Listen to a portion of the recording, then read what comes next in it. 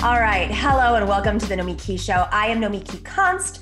It has been one hell of a week since Election Day. So why didn't all that energy take us further?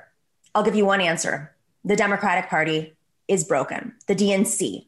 It is the wrong machine for this moment. And it is a machine. It is a cash machine for technocratic consultants to make profits. A tool to launder corporate money to buy TV ads and fifth vacation homes. Maybe this was an okay look for the roaring Clinton era, but it is not what we need right now. Down ballot was a disaster, and it isn't because progressives hurt the party. It is because the party has no message, no local roots, and no organizing ability. Progressive candidates won, even in swing districts and Republican districts. Progressive messages like the minimum wage won in red states like Florida. Open Medicare for all supporters, they won. The problem isn't progressives. The problem is the Democratic Party.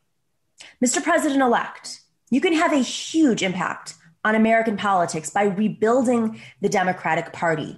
You can have a huge impact on your own legacy by creating a party that will win.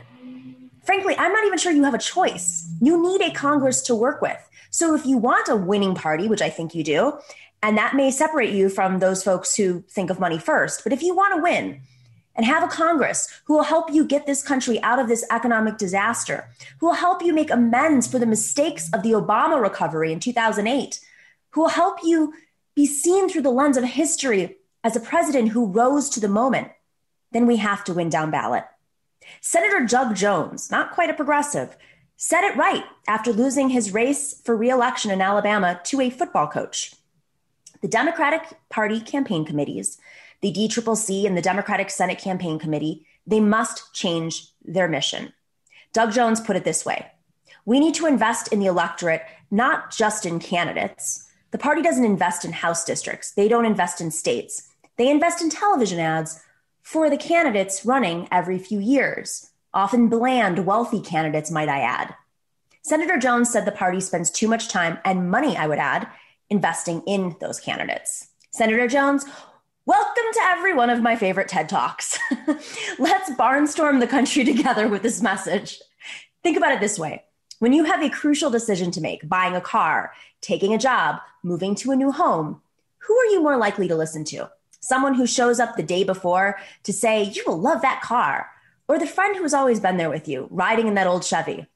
Well, the Democratic Party keeps showing up around election time and saying, vote for us, instead of being there on the ground all the time, building the support and the loyalty and field operations for moments like the ones we just have been through.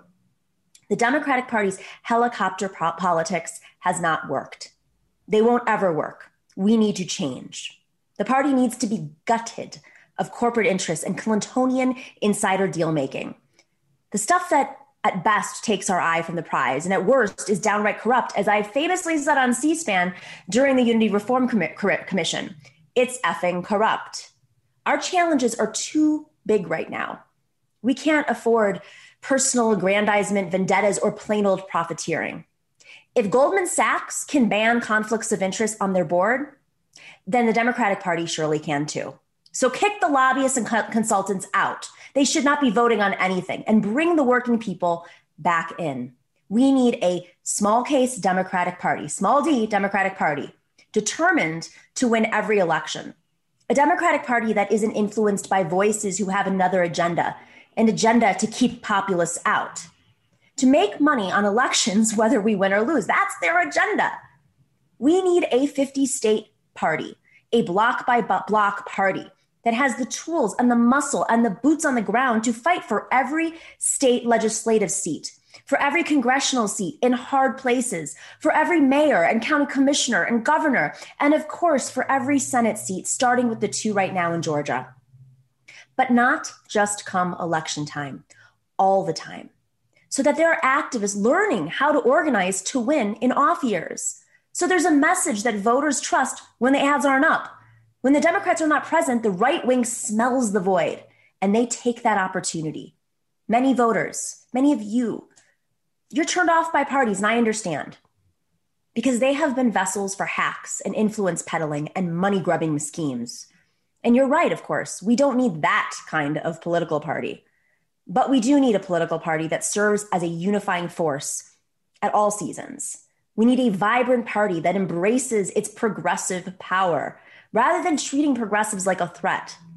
We are not why the party isn't winning. The party lost thousands of seats way before we became a force. The party isn't winning because it isn't built to win. As you say, Mr. President-elect, I am speaking to you. We need to build the party back better. And building back better means building back labor. The Democratic Party's ambivalence about labor is our Achilles heel. Thomas Frank famously wrote in Listen Liberal that there was a conscious move by Bill Clinton and his pals in the early 80s to rid unions from the party. Biden was eloquent this weekend about unity. Joe, he ran as this working class guy. Well, this needs to be more than a commercial, a fancy commercial, a shiny commercial. Labor is the unifying force. Labor brings white working people who supported Trump together with working people of color who powered Biden in one movement for economic justice. That's what this was all about. Labor speaks more for working people of color than any other force in the movement for racial justice. In the 60s and more than ever today, we recall what happened with those marches. Labor was that force. Labor represents frontline workers, the ones hardest hit by this pandemic.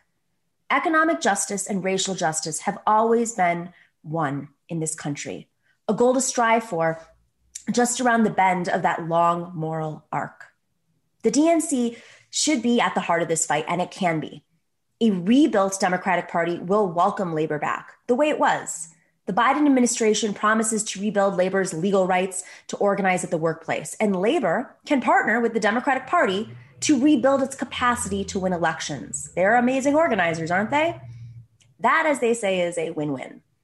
And the biggest win of all will be for working people. Let me sum this up with my 3 points for rebuilding the Democratic Party. Point number 1, ban the conflicts of interest. If you want to cash in your political experience to make money repping weapons manufacturers, well, best of luck to you. Let's have lunch sometime. I'd love to hear how you do that. But you have to give up your leadership role inside the party. You didn't run for party positions, you were appointed to them. And you shouldn't have more of a say than those who ran at the local level. Get rid of the consultants and the lobbyists now, period. They should have no oversight over the party. Point number 2, bring back labor. Have a guaranteed number of seats for workers and their representatives. It used to be that way. The New Deal coalition was built on labor. That industrial labor movement isn't what it used to be, but there is a new labor rising. Hospital workers, teachers, flight attendants, domestic workers, gig workers. We help them build back a better labor movement, and they help us build back a better party, and we win elections. Point number 3, build the state parties. They are not perfect either. They need cleaning up too, but they are the base for organizing. We have to live, breathe, and teach organizing 24/7. The unions will help because that's what they know how to do, but we can't rely just on their sweat. We have to teach everyone who wants to move this country that the work starts at the bottom of the ballot. Every vote counts, and every election counts, and every voter counts. I'm going to keep coming back to this because without it, we can't get the rest done. This is so important. And welcome to my TED Talk, Mr. Doug Jones. All right, we have a great show for you today. We're starting off talking about a populist guide to capitalism with Hadas Thier, and then later we're joined by Napoleon the Legend and Joshua Kahn Russell. But first, here is what is at the top of my news feed. On a recent Fox News segment, I took on the idea that AOC wants to cancel members of the GOP who have enabled Trump and played a key role in his administration. We're going to talk about that a little bit later. This is a little bit of a teaser, but this was a big piece of news that the Republicans and conservatives are going after AOC, saying that she's going to cancel anybody who worked with the Trump administration. If that's what they're focusing on right now, I think that they're in deeper trouble. So stay tuned for that. We're going to talk about that with Joshua Kahn Russell and Napoleon the Legend. You know what? I'm going to go straight to our next segment because we're running a little tight on time here. So let's go to Hadas Thier. We'll take a quick break and come back with her.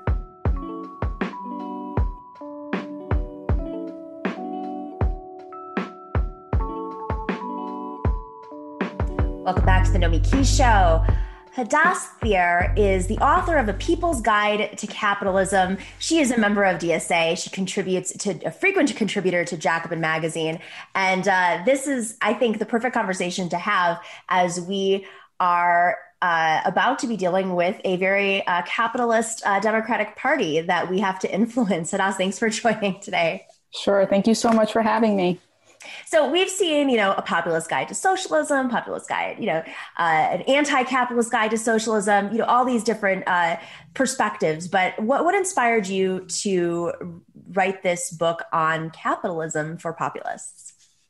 Well, my main thinking really is that I think the economy has to be in the hands of the people, right? That ultimately that's our main goal. That's the vision of how we can make really fundamental change.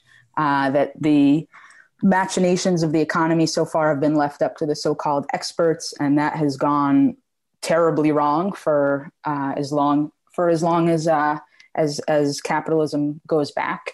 And it needs to be in the hands of the people. But in order for that to take place, in order for us to be able to make the kind of demands that we need to make, to organize our side properly, ultimately to overturn the way that the economy works, we have to understand it. And I think systematically we've been told, especially, depending on what, constituencies you fall under, but especially working people, women, people of color, have been told that this is something that is beyond our reach, that it's too complicated for us to understand. And if it seems off, then maybe that's just something wrong with us. And in reality, we actually have a much better understanding of how things work because we live it. But we have to like really drill down and understand what are the ways, what are the things that make capitalism tick? What are the contradictions that make it go into crisis? What are the contradictions that can be, that we can take advantage of to try to push through on? And that's really, I think, the role of Marxism and Marxist economics is to really understand the system in order to change it. That's one of the things that I think is I don't hear enough of right now is Marx had a complete understanding that we lived in a capitalist, and he wasn't necessarily opposed to capitalism. It was just through what lens. That's my reading of it. But I think there's this calling out the enemy in the last few years, which is extremely important, right? We need to understand that capitalism is broken before we start to break it down.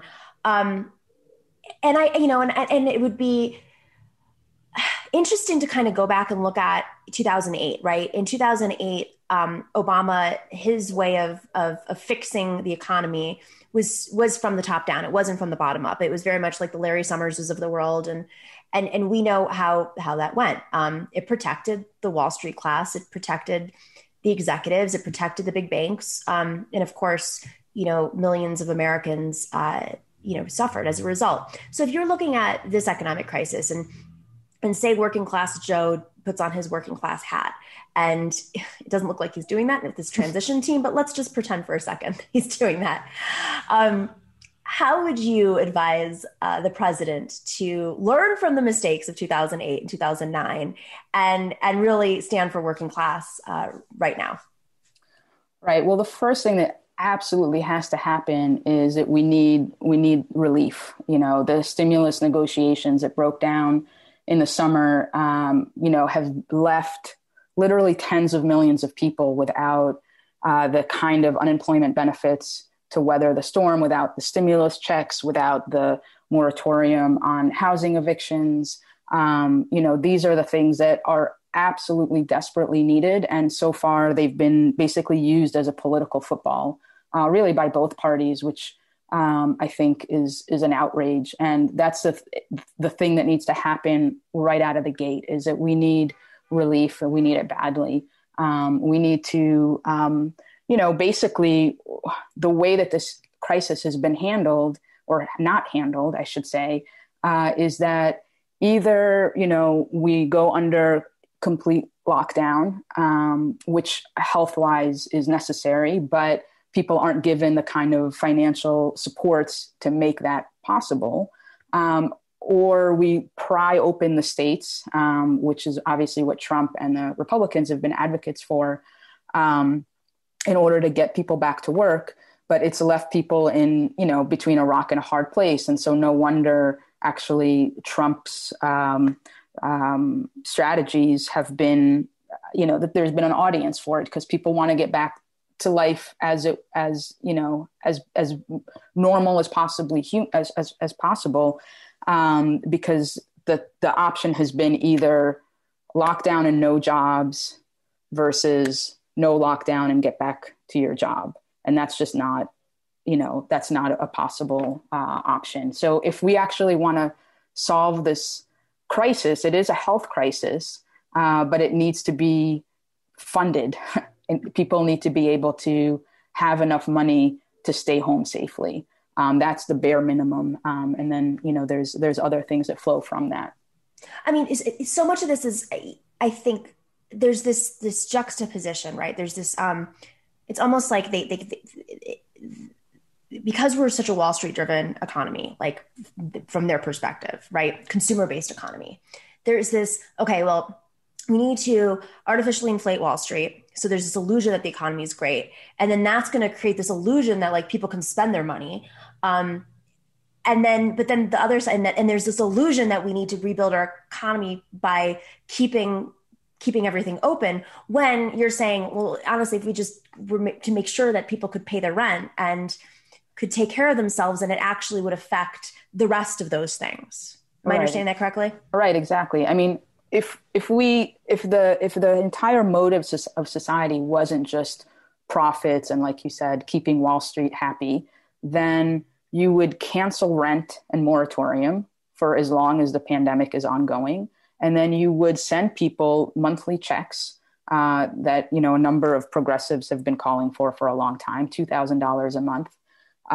And, you would give people the financial supports and the social supports and so on to stay home while, and then information, I mean, it's obviously with Trump in office, we've had the opposite of information, but we need a national education campaign around vaccines, for instance. That's going to be a critical piece. But the problem is that our system doesn't know how to solve health problems. It knows how to solve economic problems, and it barely knows how to solve economic problems. But and when I say economic problems, I mean, like you're saying, the profits of corporations and Wall Street and the stock market and so on. That's what the system was able to do very quickly. The Federal Reserve is pumping trillions of dollars. There's all these debates happening in Congress about the stimulus bills. Meanwhile, the Federal Reserve, without any oversight, without any democratic accountability, just is pumping trillions of dollars into the financial markets. And that they were able to do right away. And yet to actually, provide things like masks, basic things that we need, masks, ventilators, the equipment that's needed to fight this pandemic, the system is completely unable to do that. It sent states into bidding wars with each other. I mean, that's right. the way that the market works. It's actually crazy that like you have this supposedly like Democratic leaders bidding with other states. That's not how this was supposed to be set up by any means. All right, so Joe Biden has to come up with something like big and bold, mainly just for his own legacy. That's like, I'm just looking at it through the lens of, okay, Joe Biden does not want to, after several times running for president, he doesn't want to inherit this moment and really, suck like the way that Obama did. He didn't. I think that the verdict came in for Obama. It was like a slow verdict. I think activists really knew. Folks organizing around the $15 minimum wage knew. Folks in Wisconsin who were fighting and were waiting for Obama to lace up his boots and show up on the ground, they knew. But it was like a sliding awareness. And I think folks are still starting to understand that like the economic recovery was not what they thought it was supposed to be. But Joe Biden's not going to be awarded that luxury at all. No. So what should he do day one? Like if he had like 5 things. Yeah. Well, so let me just say one thing first of all, which is that Joe Biden, unlike Obama ran on, on change and hope and yes, we can. Joe Biden ran on I'm not Donald Trump, and that was the beginning and end of his campaign. And so it's going to be very difficult. It's difficult to imagine him going bold and aggressive when, you know, historically the way it usually works, right, is that candidates make a lot of big promises and then they break them when they're in office. But there are no promises to be broken here. He's barely made any promises, really. I mean, a few here and there that he hasn't even really talked about that much. So, for instance, a $15 minimum wage, he was on record for supporting it, which is great. Although at this point, it needs to be more like a $22 minimum wage. But okay, we'll start with 15. But he didn't campaign on $15 minimum wage. And so we have this absurd situation where you have voters in Florida voting, rightly so, for a $15 minimum wage, but also voting for Trump. And the majority, when the exit polls show that actually the majority of people that saw the economy as their number one issue actually voted for Trump and thought that he was handling the economy well. I mean, that's historically unprecedented, but the Democrats have been completely unable to make hay of this economic crisis and the mishandling of it. So it's hard to imagine. However, I think you're right that it kind of behooves us as the left to have our understanding of what needs to happen and to try to push for that on day one and in the lead up to day one. So I think, if we're talking five things, it's what I was saying before about a relief bill that needs to happen just right out of the gate. And so which of those things can happen by executive order and which of those things have to happen through fighting for it, which is going to be challenging given the state of, what the Senate will look like. But there needs to be a robust relief package that looks very much like the CARES Act, although there's a lot of stuff that was in there that was not so good. But we need to maintain the things that were good.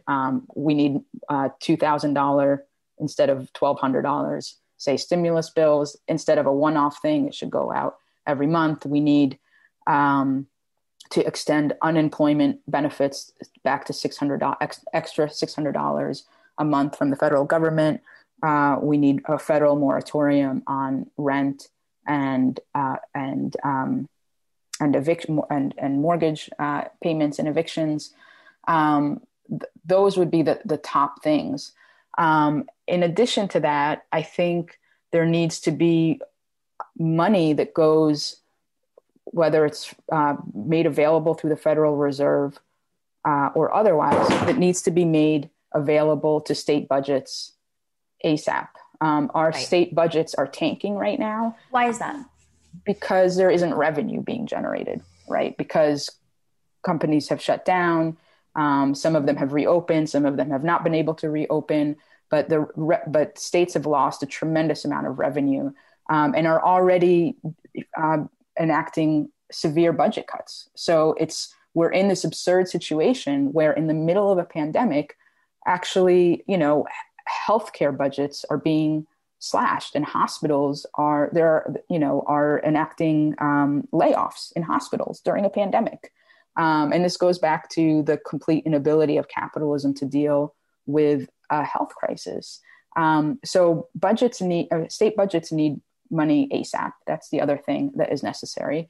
And we need to, both for the sake of the current crisis and the pandemic, and for the sake of our overall, the overall public good, education and healthcare needs to be refunded. And that's obviously a problem that goes back much further than this pandemic and much further than Donald Trump, and has been a bipartisan attack that has left us completely vulnerable to this pandemic.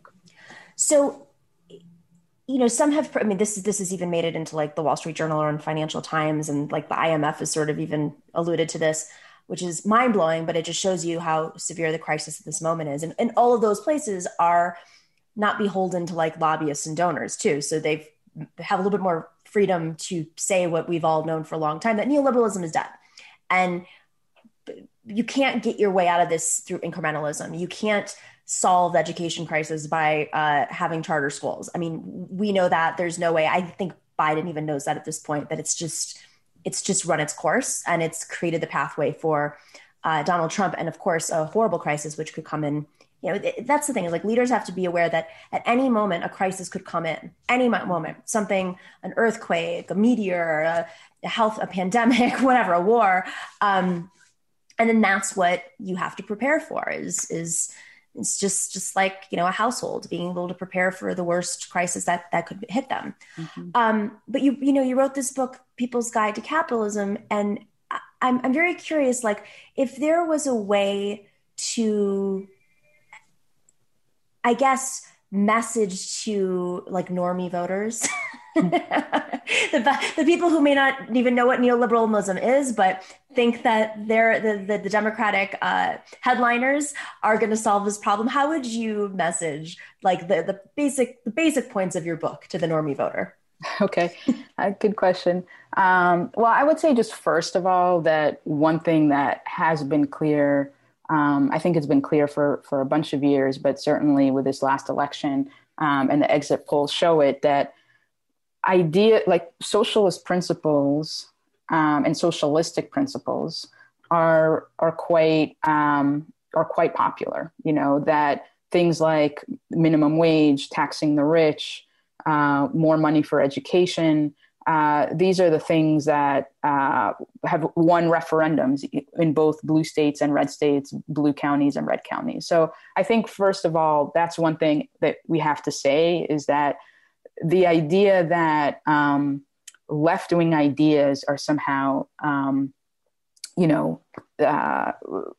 can't resonate with people in middle America or wherever, I think is false. And I think the popularity of Bernie's campaign showed that. And I think the popularity and the growth of AOC and the Squad and so on, I think also point to that. And I think, AOC, Alexandria Ocasio-Cortez, like recently has been talking about that, about how in swing states, the same senators that actually were in favor of Medicare for all won their elections, and those that weren't didn't.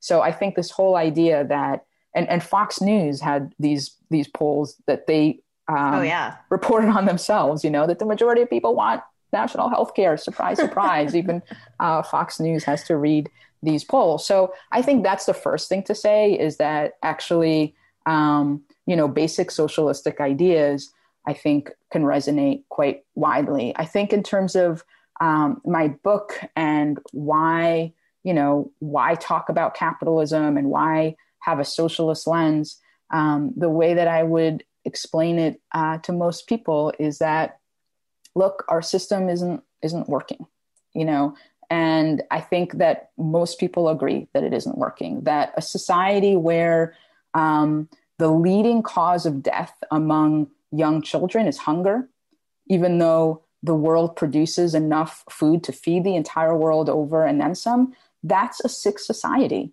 A society that lets children die on a mass scale is not an advanced society. I'm sorry, it's a failure.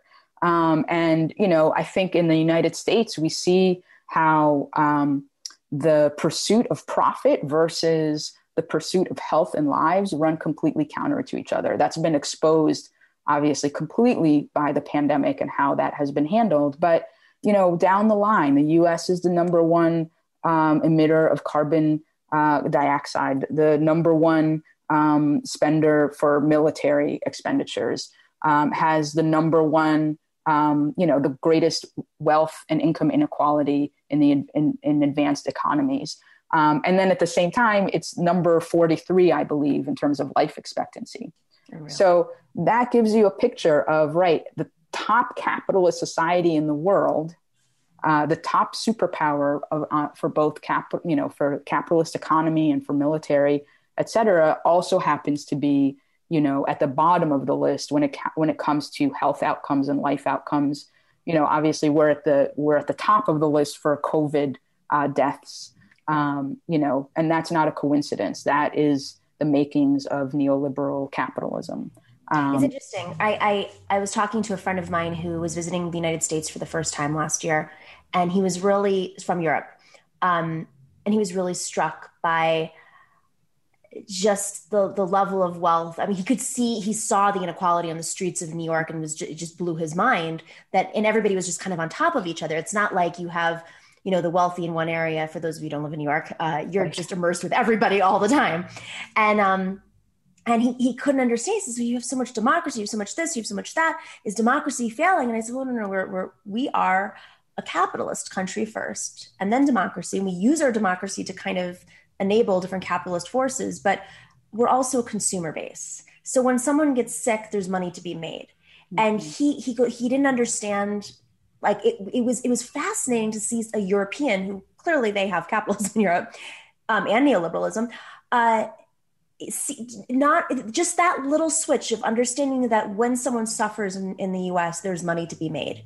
And it's not to that extent in Europe. It does exist clearly, but not to that extent. So yeah, absolutely. And that's the thing. And we were saying earlier about how what the market did in relation to COVID.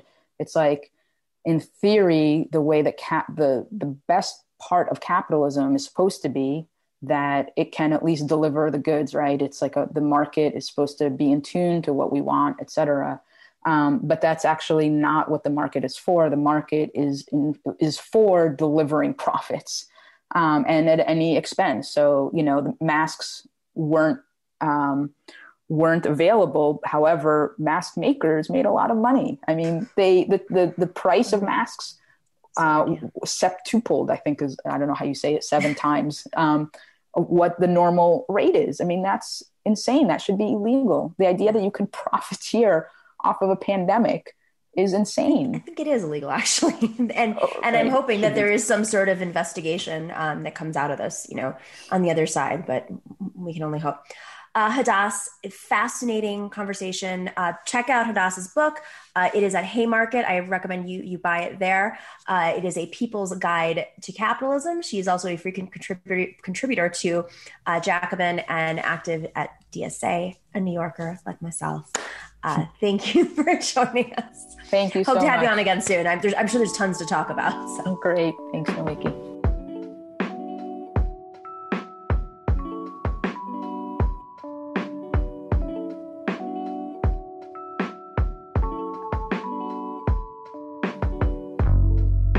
All right, guys, welcome back. We have Napoleon the Legend back. He is an Afrobeat hip-hop artist and activist.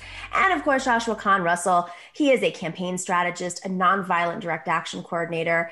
And he is working on this project right now to stop the coups. So I want to start off just by going straight to you, Joshua.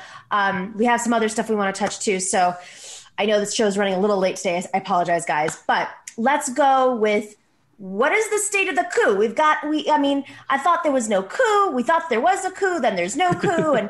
And then everything was going in the way that we all thought was going to happen. The ballots were delayed. He doesn't accept the results. Mitch McConnell doesn't accept the results. He fires the defense secretary. What is he going to do? Storm the streets? I'm so confused. Where are we? There's a lot going on. And so, we always knew this guy wasn't going to concede, right? And I mean, I'm not sure that Trump is even psychologically able to concede. That doesn't constitute a coup. I get why all the moves that the Trump administration is making to fight this out might seem scary, because they're throwing a lot of stuff against the wall. But to us at Choose Democracy, it looks more like like trying to make a Hail Mary pass, like after the game is over. It's outrageous. It does have political and material consequences, but it's not a coup. It's not a coup. They're not going to pull that off. A coup is a seizure of power backed by force or the threat of force. And they did put all the pieces in place to attempt that. We were right to prepare for it. I can give lots of examples of how our organizing helped avert that.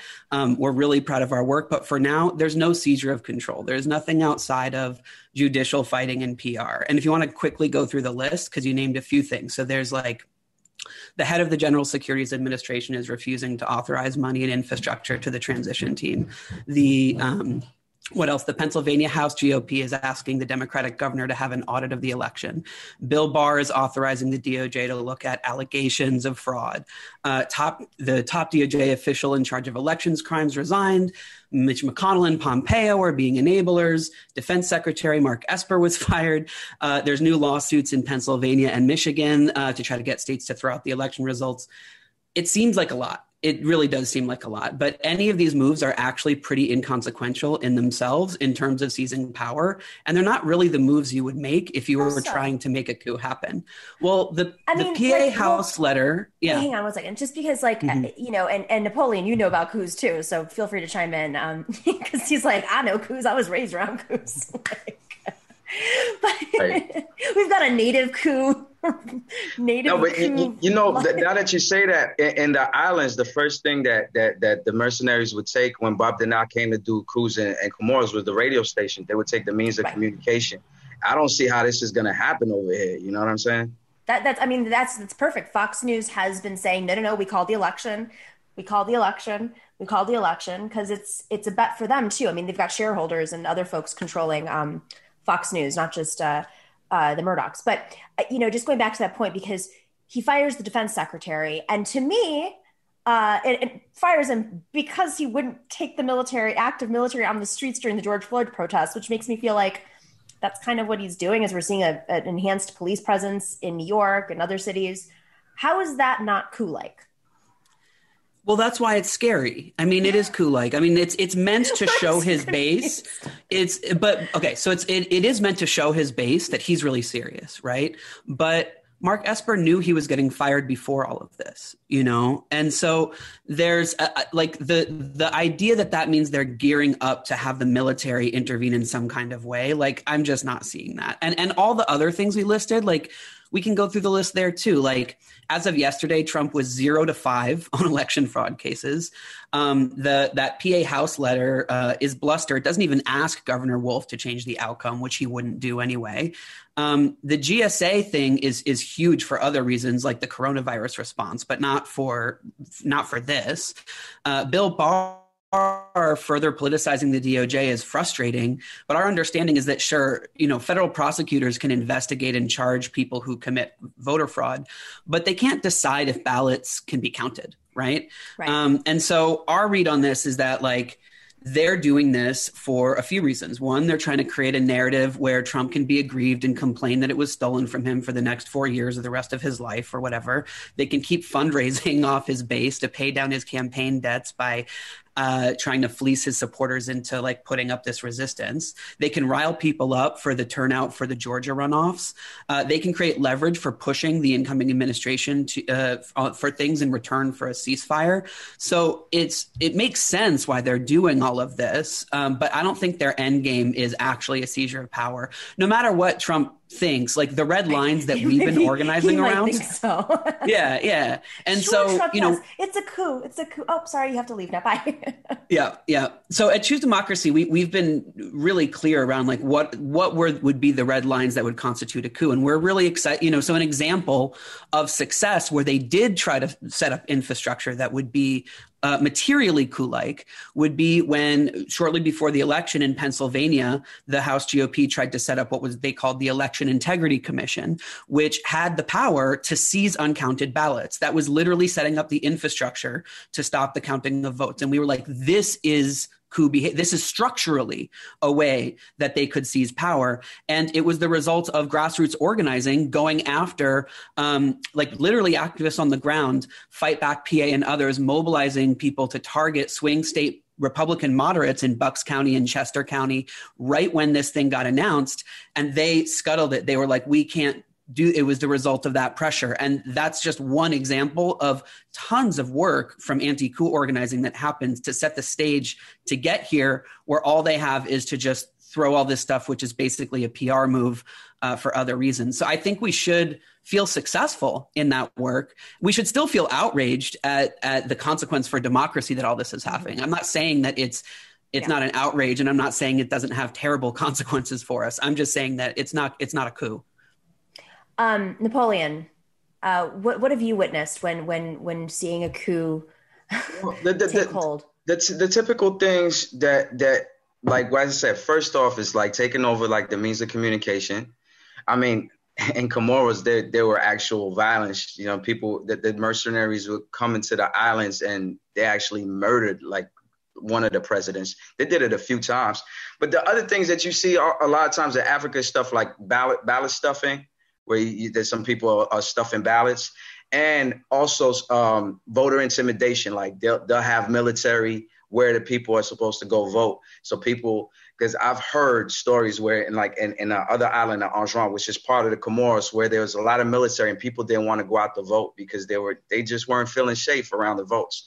So I'm not really seeing too much of that right here going on over here. And I'm relieved when I'm hearing Joshua talk about it, because I'm not seeing these things, but it is kind of like his maneuvering is kind of weird. And thinking about the way Trump is, I'm thinking that, like, what can he do? I don't see him letting people take him out the White House. Sometimes I'm thinking that he's going to resign at some point and say, like, they're trying to steal it, so I'm out of here. You know what I'm saying? So he can stay in control. I think that's more of like his personality. I'm not fired. I quit. Right. It's like, I'm out of here. You guys are not playing fair. Because I don't know. I don't just see him like getting walked out of there. Like he's not that type of guy. When has he ever admitted he's failed at everything he's ever done? Yeah. And has never admitted it, or not, you know, and so I'm sure he's going to find a way to try to save face and be angry and which is danger. I mean, it is really dangerous to get 35% of the country fully entrenched in this narrative of a stolen election. I mean, the consequences of it are going to be my tremendous. Concern is I mean, if you voted for Trump, it does not mean that you're a Trump supporter. If you voted for Trump, it does not mean that you buy into his rhetoric. And same thing in 2016, 2 million people voted for Trump, more than any other presidential candidate in history except for Joe Biden. That is concerning, but I wouldn't say it's people who think that, you know, who will be inflamed and angry. Right. Maybe I overstated the amount of people, but he will have a hardcore core of supporters. I don't know. We'll see how big it is. Let's, you know, I'm not sure how much the narrative will carry, but let's switch gears for a second. This is like a weird self-plug, so just kind of bear with it. But it was, I know folks love Fox News and their silliness, because I think what's going on right now is Fox and the Republicans are trying to figure out what their brand is post-Trump and how to do what they've done so well, but like, you know, now there's this whole there's just other forces at play. So I was asked to go on Fox News yesterday, and I only do the news shows now because it's just too crazy. So on a Fox News segment yesterday, I took on the idea that AOC wants to cancel members of the GOP who have enabled Trump and played a key role in his administration. It's not a matter of cancel culture. It's a matter of holding people accountable to their conservative record and for preventing necessary progress for the people. So let's play the clip really quick, the first part of the clip, because they're talking about a blacklist, is what essentially they're saying, that not Hillary's, that's usually who they say, that AOC wants to create a blacklist. Dorsey, can we play the first part?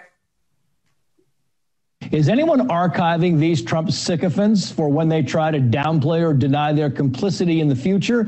I foresee decent probability of many deleted tweets, writings, photos in the future. Let's bring in Nomiki Konst, former Bernie Sanders national surrogate and former New York City public advocate candidate. Nomiki, good to see you. It doesn't seem to me that AOC, Alexandria Ocasio-Cortez, is looking for the unity that Joe Biden is calling for, because she wants to cancel anybody who was ever worked in the Trump administration. And his supporters as well. Your thoughts on that? Well, I don't think that's exactly what she said. I think what she was trying to make a point of was this rehabilitation of folks. For instance, the Lincoln Project is a perfect example. The Lincoln Project was founded by a group of George W. Bush administration officials, people who led us to the Iraq War, people who fought Democrats their entire lives. But suddenly, as soon as Donald Trump was a little bit too far, they said, no, we're going to start an organization and literally raise tens of millions of dollars, almost $100 million off of Democrats who want to defeat Trump. And now they're going to use that money to rebuild the Republican Party, the Democratic money and the Democratic data. So I think what she's trying to do is make a point that these these political operatives like to rehabilitate themselves and look for their next shtick, their next gig, as the tides go in a different direction. And, they should be held accountable, at least in terms of their record. I don't mean canceling, but they should, if they're going to run as Republicans, then be a Republican. Listen, if she's trying to make a point, then those who are following her lead are not getting it, because the Trump Accountability Project writes here the following, quoting here, remember what they did, talking about Trump supporters. We should not allow the following groups of people to profit from their experience. Those who elected him, that's 70 million people. Those who staffed his government, those who funded him, that's the Trump Accountability Project. Molly Hemingway, by the way, counters that by saying, I'd say rounding up 70 million Americans for political punishment is a bit ambitious.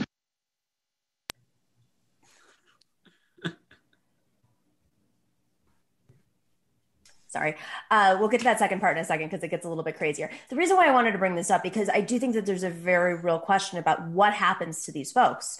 Republicans are able to get away with distancing themselves from Trump, making a ton of money off of it, and then going right back to the party, using Trump's data, using the Democrats' data, and rebuilding. Where do we go from here? How are we going to be able to hold them accountable without having Fox News segments saying that we're calling for the rounding up of whatever they were trying to say? Napoleon, I saw you shaking your head. What do you think? Well, I think she makes a good point, AOC, to preempt what the next move that they're going to make, which is obvious. It's like they're going to need to be held accountable and wear it on their jacket moving forward. And people forget real fast. You know what I mean? And I think it's our job not to allow them to forget.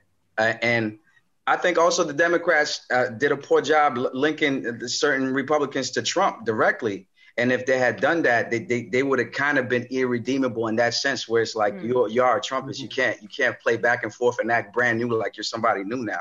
Like we know what you were doing for that for that person or for that philosophy, and you're gonna try to jump ship now. So I think we need to keep reminding people who was doing what and when. Yeah, I mean, Joshua, you were an anti-war activist in the Bush years, and my God, the rehabilitation of Bush's image is just the perfect. It's like this should be the stamp in front of us at all times. If Democrats are not willing to take on someone's record, their legacy for the long term, then what are we even doing? How do we make sure we don't make those mistakes this time? Well, I mean, if Biden's whole campaign message is that he wants to be a healer, and anyone who does group healing will tell you that accountability is integral to healing, and that and so Obama's choice to not prosecute the Bush administration and say we're going to look forward, not backwards on torture, has had huge consequences for us not being able to reckon with or repair our culture. And I think the same thing is if the Biden administration is serious about healing, they will actually go after and not just prosecute the Trump administration, but do what y'all are talking about, which is, the opposite of what the Democratic Party has been doing, which is they've been actively rehabilitating these people from the beginning and distancing the GOP from Trump. So I also think it's funny in that clip. No, I just am always amazed at your poise and patience when you go on Fox News, the way they talk about, like cancel culture means anything now, right? Like making sure that people are not in positions of structural power who have actively harmed us. That's called politics, right? That's not like personal shaming to drive a regular person out of their work or free speech. Right. That's just politics. And it's amazing the way the backflips that they'll do to justify being chameleons based on, being able to shift their tone depending on the time. Well, I think it's really important for us to understand, and it's also my strategy when I go on Fox News too. These are two things that go hand in hand. Don't let them define it for you. You have to define it for them. And if they defined Hillary Clinton for 30 years, and Hillary didn't have her definition until, frankly, ever in the campaign. They asked her a couple of days before the election, why are you running for president? And she couldn't answer the question. You've been running since you were 12 years old. You can't answer the question. So, you have to know who you are. You have to do your message. You have to define it before they can define it for you. And if they are going to, you have to flip it back at them. So with that, I want to share the second part, which is just kind of funny more than anything. But also, it does speak to a greater narrative, which the Democrats are falling for. Can we play the second part of that clip, the Molly Hemingway part? But it is kind of on brand for a socialist, I guess. Oh, my goodness. Okay, first off, that's not what they said. Those who elected them, the operatives who elected him, who are going to move on to the... So Molly Hemingway, just to remind folks, was saying that can we just flash it on screen? Sorry, Dorsey, just so we can see it. The beginning, can you just show the tweet? Yeah, so it says, I'd say rounding up 70 million Americans for political punishment is a bit ambitious, meaning the people who voted for Trump. But it is kind of on brand for a socialist, I guess. Now we can play it just to let people know what we were referencing. But it is kind of on brand for a socialist, I guess. Oh, my goodness. Okay, first off, that's not what they said. Those who elected them, the operatives who elected him, who are going to move on to their next operation, their next political PAC, and scam a bunch of working class donors, Republican working class donors, Democratic working class donors, into their next thing. These are operatives they're talking about. And Molly, with all due respect, you should be careful about rounding up. Donald Trump rounded up folks and kept them at the border and forced hysterectomies. So we have to remember exactly where we've been. And most recently, that is ICE concentration camps at the border. I got to go, but what do you make of Alexandria Ocasio-Cortez threatening to quit politics if she doesn't get her way, if more people don't? So they are going, thank you. But if they're going to call us socialists, it'll be like, okay, you want to do the fears of Venezuela? We have to flash it back and say, your president did this. Don't you dare say let's remind you who you were. And I feel like Democrats don't do that. Mm-hmm. Open it up. How do we do this? Because they're going to do this from now on. It's like that you've got Jim Clyburn saying, we can't be socialists, we can't be progressives, and I'm no one's more progressive than me, but he's also not in favor of Medicare for all. They're taking the red baiting. They're partnering with the Republicans. They're partnering over the red baiting. I think that the problem with a lot of these mainstream big donor Democrats is it almost feels like they're trying to make friends, and then it's like that reach across the aisle type thing and making friends. Republicans, the way they operate, they don't care about who likes them or not. They're like, we got voted in to push this agenda, and that's what we're doing. And that's why I think like their voters and their base is strongly behind them. And Democrats, we feel a lot of people feel like when they vote, they feel betrayed a lot of times because then they get into these positions like we got to be kind to them. We got to do this. And, on some Feinstein type thing when she did with Amy Coney Barrett. I think we need to get people like AOC who are not scared to really say what they feel and push the agenda and know what they're here for, what they were voted in for. Yeah. I mean, what do you think, Josh? How do we take them? How do we hold them accountable and stay true to our values and hold the Democrats? I mean, this is just. But I'm sorry. Like, why are we in this moment? That's why I was saying concentration camps at the border. Are Democrats really talking about their fear of socialism and turning into Venezuela? What do you think we've been for the last 4 years? I mean, there's so many. I love how you took it apart piece by piece, but it started, remember, with them pivoting from talking about Republican operatives and then imagining that we're talking about Republican people, right?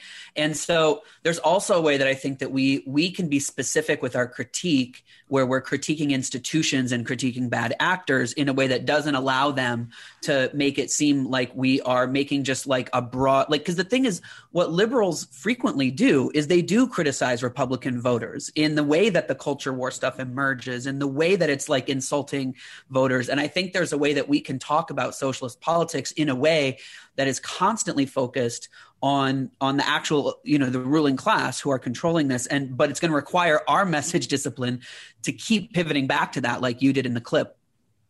So, a lot of this conversation is very much about learning our lessons, right? How do we not make the mistakes of the Bush era? How do we not make the mistakes of falling for their framing of the narrative and, stay true to our narrative?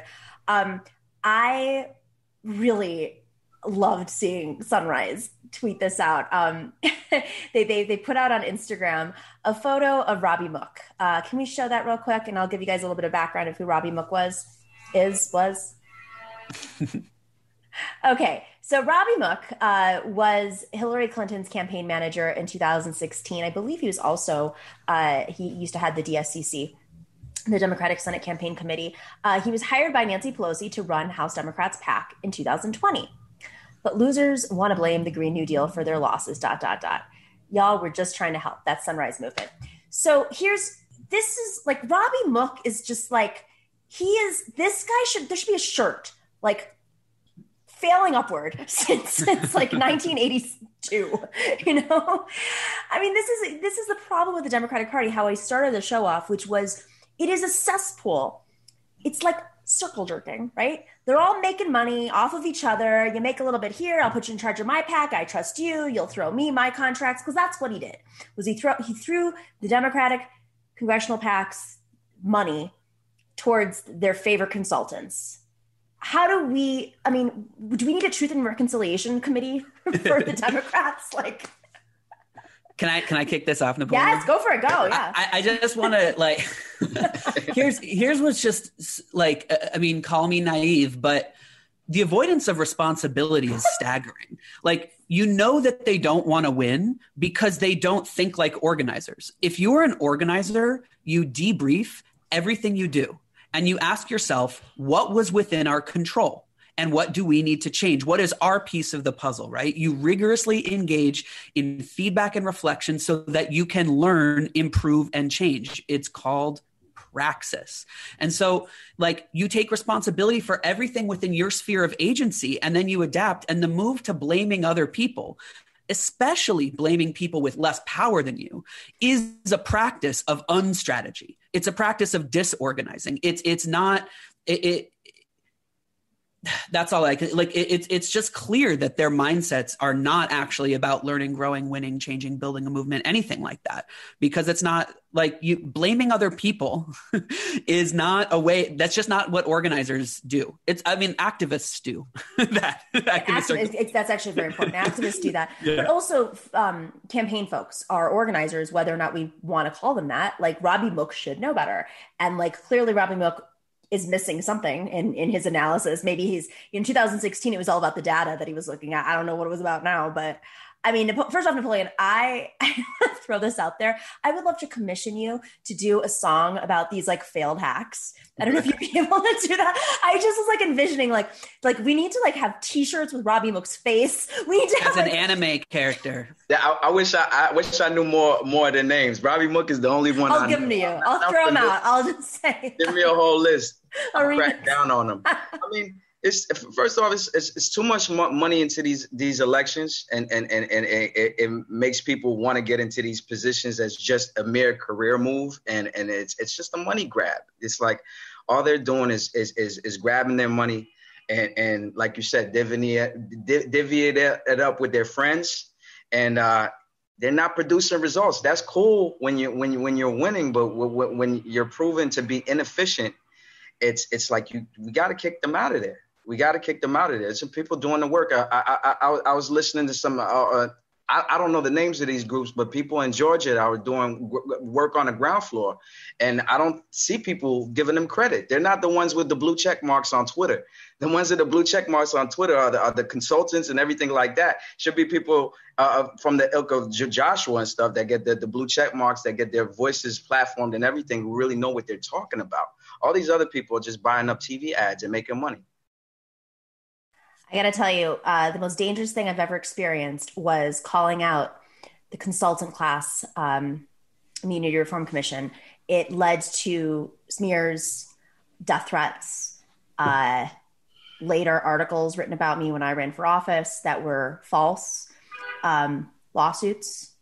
And so when you go to the source, you look at any movement, Joshua, you know this so well, having studied, revolutions essentially. If you start to target the money, they come for you. I think what's going to happen now, though, it's going to be very hard for them to play a game of whack-a-mole every single time somebody starts calling out the money, because it's just so abundantly clear that they're failing. Guys, I love you. I'm so appreciative. This is a very important show, very cathartic in many ways. I have a ton of shout outs. Let me just go through the shout outs real quick. You guys are you're free to go. Appreciate you. We'll see you next week. All right. Who do we have shout outs to? Thank you. Matagiri, thanks for the love. I live in Norway. You jelly? A little bit, yeah, actually. Harris Albornoz, thanks for the love. Al Walski, keep on keeping on. I like your style. Waiting to hear your inside scoop on the Georgia Senate stuff. Runoff, we'll be covering that. Kowalski from Nebraska, thanks to the catastrophic weather events globally. Commodity prices are good. Have some and money. Thanks for the informative content this harvest. I get it because of the catastrophic weather, the harvest. Very smart. I don't have a call in. Tweet in, and I'll talk about that a little bit more some other day. Chloe Kravitz, do those vines hurt Josh's walls? Oh man, he's gone. Do they hurt his walls? I don't know. S. Blackmare, thanks for the love. We need Mitch McConnell to give up the idea of corporate immunity. Yes, and give to the states. The bill just needs some tweaking, UI and HC, and get it done. Kowalski from Nebraska again. Wait, same one? No, that's the same one. Same comment, but much love. And special shout out to Professor Harvey K and everyone in the live chat. Thank you to MIDI doctors for working the algorithm, and huge thanks to our moderator Chokin for keeping the chat room honest. I will see you guys tomorrow. Thanks for being there, staying engaged. We have a lot of work to do, and I can tell you right off the bat that our focus on the show is going to be about where we can make a difference, especially in the next few months, where we can make a difference, how we can make a difference as a movement, because we're dealing with a completely different landscape now than we have seen in a long time. Take care, be well. We'll see you tomorrow.